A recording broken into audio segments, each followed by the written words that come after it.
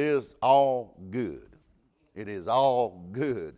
But I won't read the whole entire chapter, but I'm going to go through the entire chapter and give you some thoughts on that tonight and just give you what we got.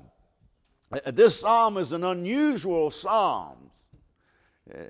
When we think about the Psalms, we think about David writing the Psalms.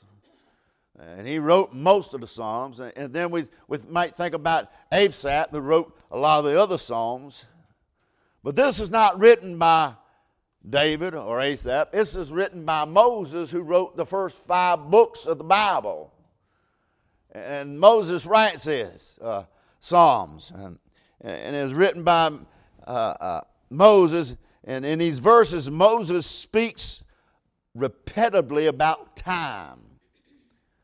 And time element. He talks about morning. He talks about evening. He said the word days many times. He said years many times. And he even said the word generation. So Moses is talking about time. Let's read the verse, start in verse number 1. Lord, thou hast been our dwelling place in all generations. Before the mountains were brought forth, or ever thou hadst formed the earth and the world, even from the everlasting to the everlasting, thou art God. Thou turnest man to destruction, and saith, Return ye, children of men. For 1,000 years in thy sight is but a yesterday when it is past, and as watched at the night. Thou carriest them away as with the flood. They are as sheep in the morning. They are like the grass which groweth up, and in the morning it flourishes, and it grows up, and in the evening it is cut down and withered. For we are consumed by thy anger, and by the wrath we are troubled. Thou hast set our iniquities before thee, our secret sins in the light of thy countenance. For all our days are passed away in thy wrath. We spend our years as tale that is told. Underline that. As tales that is told. The days of our years are 80 years and 70 years. And if by reason of strength thou be 80 years, yet is their strength labor and sorrow, for it is soon cut off, and we fly away. You know, amazing that song we just sung, We Fly Away. This is exactly where they got that song from. We'll fly away. Let us pray. Father, we come before you thanking you for all that you've done. We thank you for your mercy and your grace, Lord. We thank you, Lord, for your precious word that we hold in our hands and we can read and feel you talking and breathing to us, Father. We just ask you to touch hearts. Empty yourself and fill them with thy spirit. In Jesus' name we do pray. Amen. Here in chapter 90 of the Psalms, Moses coming down the home stretch of his journey here on earth. Moses lives to be 120 years old. He lives 40 years in Egypt as the grandson of Pharaoh. He lives for 40 years as a nobody on the backside of the deserts, attending to his father-in-law's sheep. And then he lives for 40 years after that, delivering God's people and walking in a circle in the wilderness. That is Moses' life in a nutshell. And there's 3 different stages. God took somebody and made him a nobody, and then God does something with him that after that means that God can take a nobody and turn them into a somebody. Amen. To use them for a good thing tonight. Amen. Here we find Moses is coming down to the end of his life. We find that he does what most men that are sense to, that when most men have that wisdom and that sense, when they start to go down to the end of their life, their hair turns gray or turns loose, either one. Their body begins to wrinkle. Their steps begin to slow. They start talking, taking inventory of all that is left behind them. They realize that there is a lot more left behind them than they have in front of them. They start looking back and saying, man, it's been a short walk. Time has passed quickly. You may have 70 years or 80 years, but it seems like it's just a sleep in the night. That's what Moses is saying. It seems like it was just I was just like a young man. And now here I'm at the end of my life. How many of you can testify that when you maybe heard your grandmother or your grandfather or somebody say, the older you get, the faster time seems to slip away? Amen. It seems like I was young. I can look around and I'm not the oldest one here, but I can go to a nursing home and I can be the youngest one there. We see time is upon us. We see that. And we need to recognize that time is getting away from us. Time passes by real fast. My children are grown. My grandchildren are grown. Moses saying life is fragile. Life is feeble. Life is fleeing. It goes in a hurry. It's not hanging around. And because of that fact, he said you need to take stock and number your days. He said, our life is like the grass that grows, that carries away with the flood, and they are, as they sleep in the morning, they are like grass which groweth up. In the morning it flourishes and then grows up, and in the evening it is cut down and wither away. Our life is like grass. We're sown, we're grown, we're mown, we're blown, and then we're gone. Amen. It's quickly, that's how he's talking about life. He said in verse 12, so teach us to number our days that we may apply our heart unto wisdom. He said, Lord, don't let me run through my life. Have you ever met anybody that seems like they never grow up? They stay a child whole time. You know them. It seems like they never get it. They never grow up. Seems like they run through life as a child.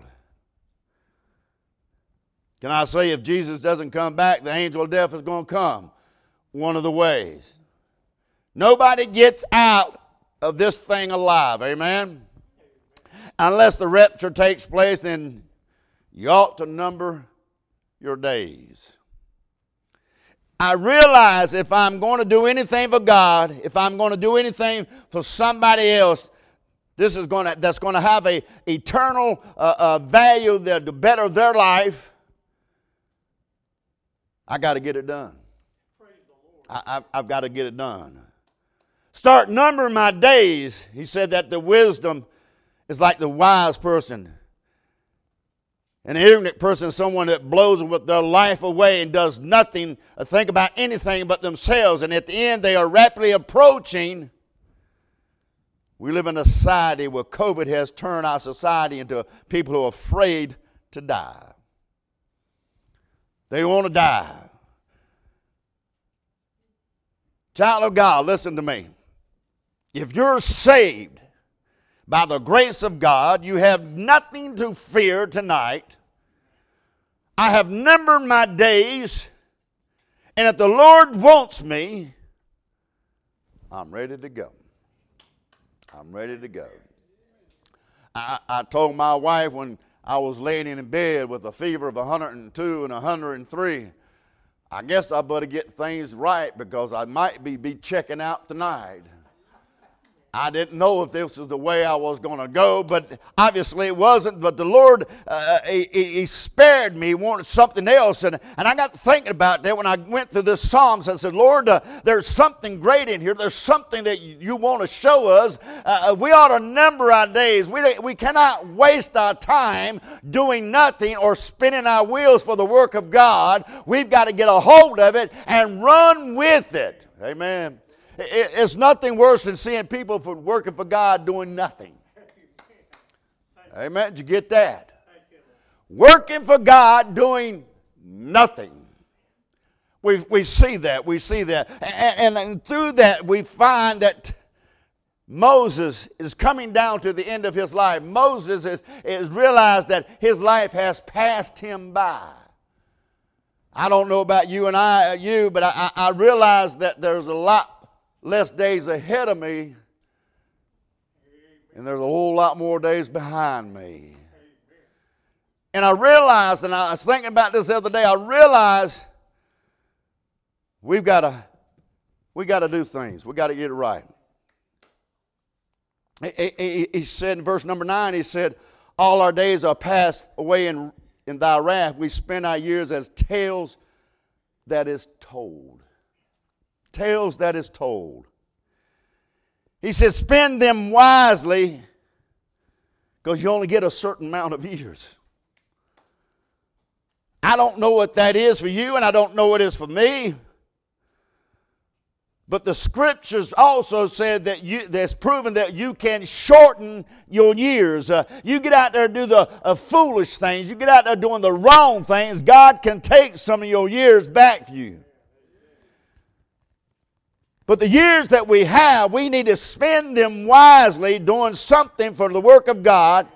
Not just on Sunday night, Wednesday, but every day we need to make sure that we're letting people know I am a child of God and I'm doing a work of God. He says our lives is as a tale that is being told. He said, Moses said, everybody here, young, old, whoever you are, your life is a tale. Your life is a tale that's being told. You are living your story tonight. You're living your story tonight. Question I'd like to ask you, what tale would your life tell about you? What tale? What would be the thing? When it's all said and done, and when they put the period at the end of your life, what does your story say about you? What's it going to reflect about in your life? Does it reflect the only person you lift up in your life was self? Or do you lift up others in the glory of God?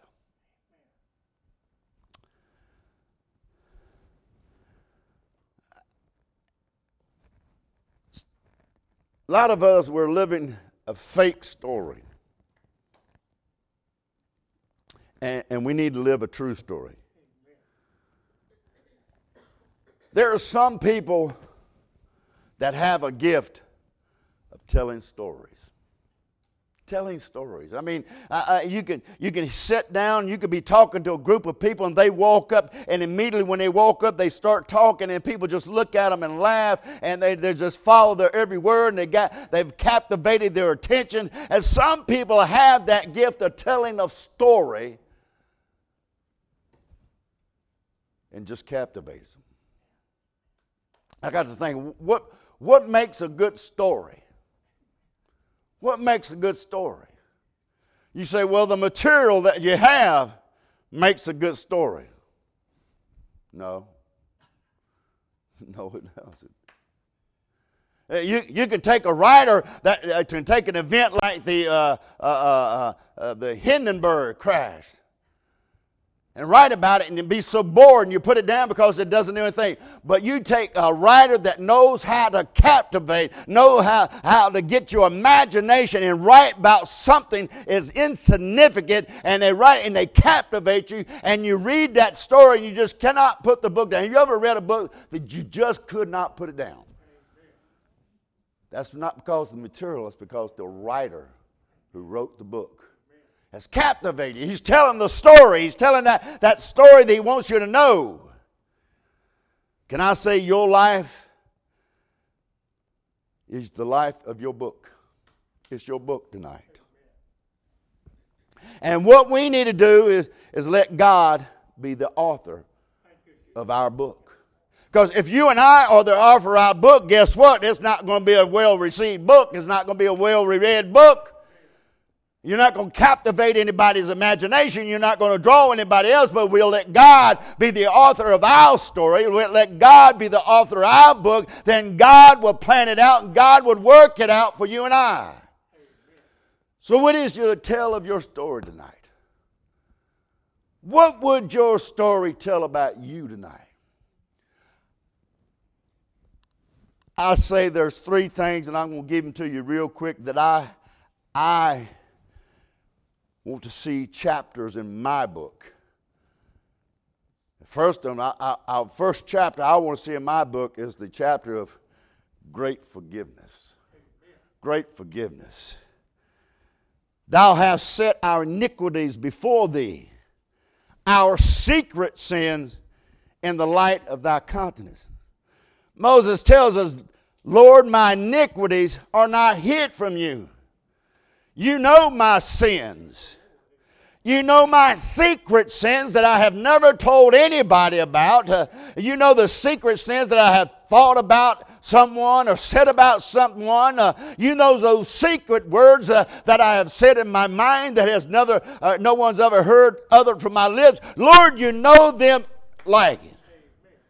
You know the secret sins that I have dwelled on, I've thought on, I've done in my heart, in my imagination. Nobody else knows that. Let's just be real honest tonight. Let's just be honest as we can tonight. If we bring every one of us up one by one and let us stand before here and let the heavens roll down the screen of heaven and start projecting the things that we did just last week. And I'm not talking about the things we actually did.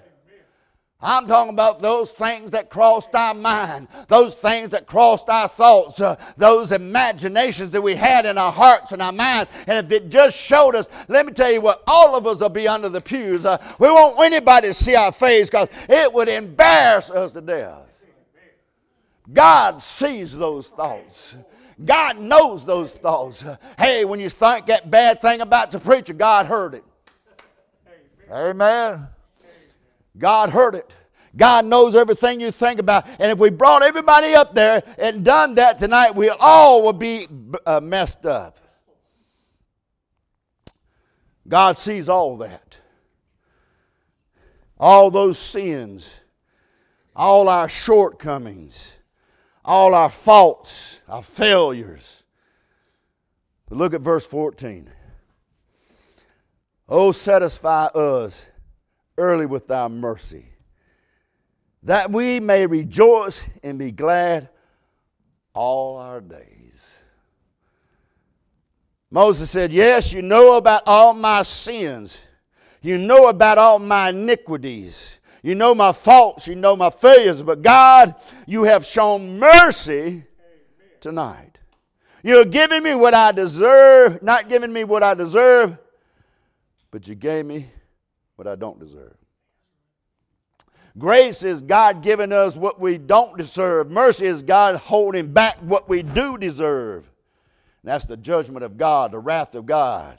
We deserve that for who we are and what we've done.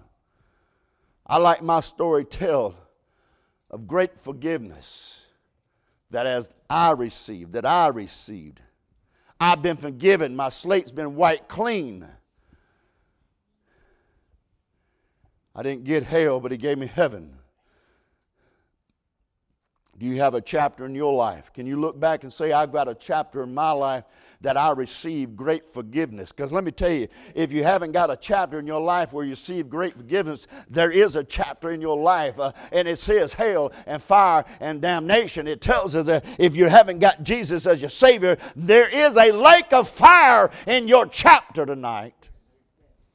I've already read the last chapter of my life.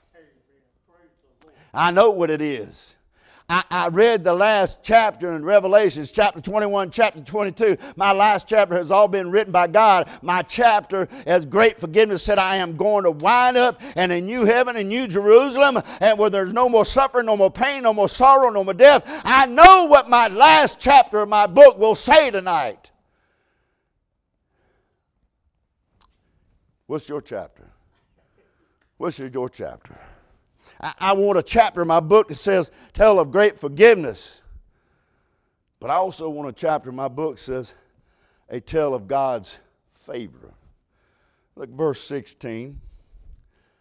Let thy work appear unto thy servant, and thy glory unto thy children.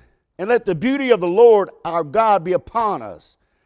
Establish thou the work of our hands upon us. Yes, the work of our hands established thou. Moses realized God's favor is on those that serve God. Can I say that again? God's favor is on those who serve God tonight. That's what he's saying. He said, God, we are serving you. We're working for you. And because we are doing something for you, your beauty is upon us. Your smile is upon us. Your kiss is approval upon us. Your hand is upon us. You want to see God's beauty in your life? You want to see God's glory in your life? You want to see God's hand in your life? You want to see God's favor in your life? Let me tell you how you do that. Serve Him with everything you got. And you'll see that. That means serving Him at home, serving Him at hot jobs, serving Him with whatever you're doing, your hobbies, whatever you're doing, serve God with all that you have. Because your days are numbered. Your life is a tale, and it's being told as you speak, sit right here and right now. Give God the glory for everything you do. The Bible says whether you do it for Christ, do it wholeheartedly. Throw your whole soul into it. Not just in a passing whim, just say, hey, I'll do it, but put all your heart into it. Your strength, your soul. Solomon said, whatsoever thy hand findeth to do it with thy might. If you're going to give everything you got, you ought to do it right. And you ought to do it for Him. Your story ought to say, I have the favor of God, I have the hand of God, I have the kiss approval of God in my life, and the beauty of God is resting upon me. The great forgiveness chapter of your life. The favor of God in your life. It also talks about a glad flight. We sung that song, I'll Fly Away. Verse 10, the days of thy servants are 60 years and 10. And if by reason of strength they be 80 years, yet is their strength labor and sorrow, for it is soon cut off, and we fly away. Some glad morning, then this life is over, we'll fly away. I'm going to take a flight one of these days. And it's not going to be an airplane, but it's going to be by plain air. Amen. I ain't going to have to get on board or anything. My ticket's already punched. I'm going up plain air. Won't need a plane. I'm flying away. You know when I did fly, I had to get a ticket. You have to get a ticket to get on a plane today. And when you get that ticket in your hand, that ticket tells your final destination. It says you're leaving here and you're to arrive at this place. That is your final destination. When you get on that plane, you got that ticket in your hand and you're sitting there in your seat. You know, hey, when we take off and when I land, I know exactly where I am going to be at. I'm not going to worry about it. When you sit down in that seat and you sit back and they fasten your seatbelt light on, you're saying, I put all my faith and trust in the captain of this ship. I'm going to say, I put my faith and trust in him. I'm going to take a trip, and I'm putting all my faith and all my trust in the captain of my ship, and it ain't going to be no airship.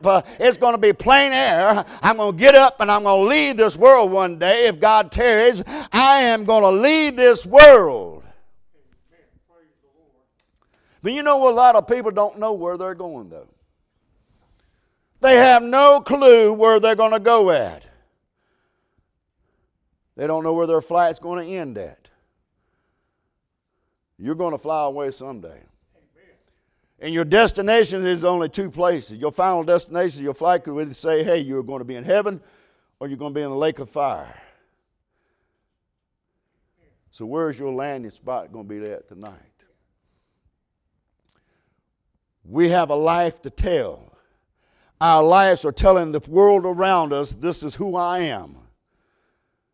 Because we're only given so many days on this earth to feel what God has got before us.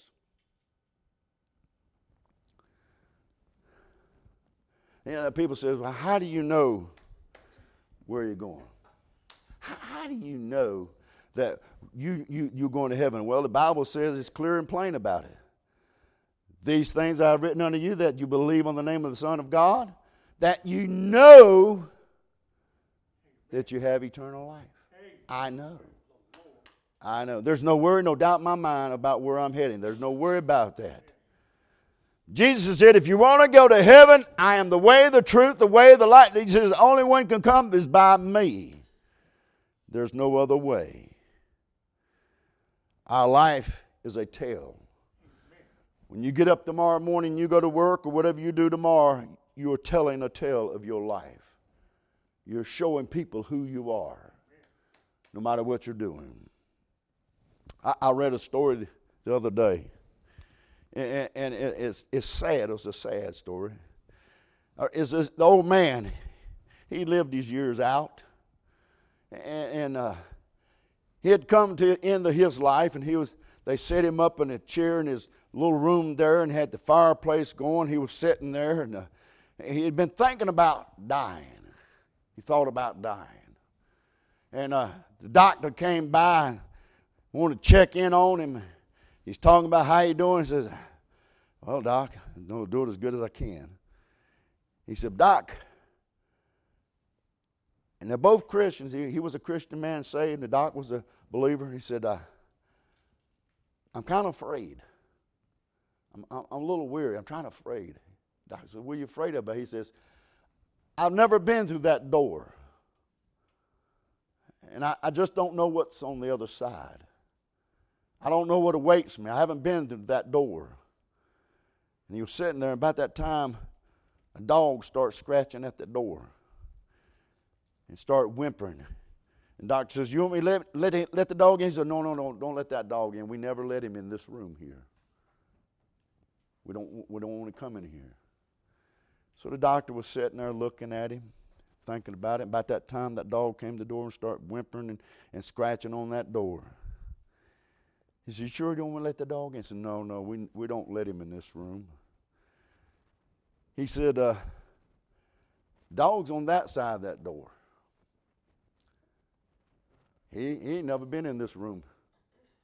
He don't know what's on this side.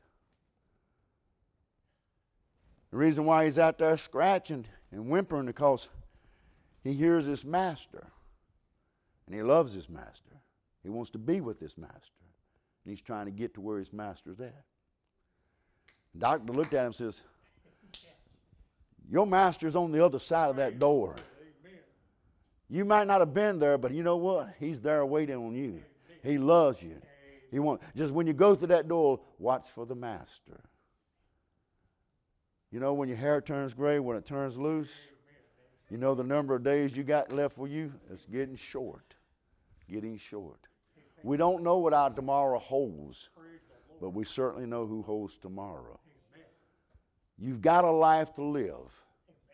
Give it all the glory to God. Let God be the author of your book. Let him write the chapters in your life that he needs to write. And when it's time for you to go through that door, he's on the other side waiting for you and I. Amen. Let us pray. Father,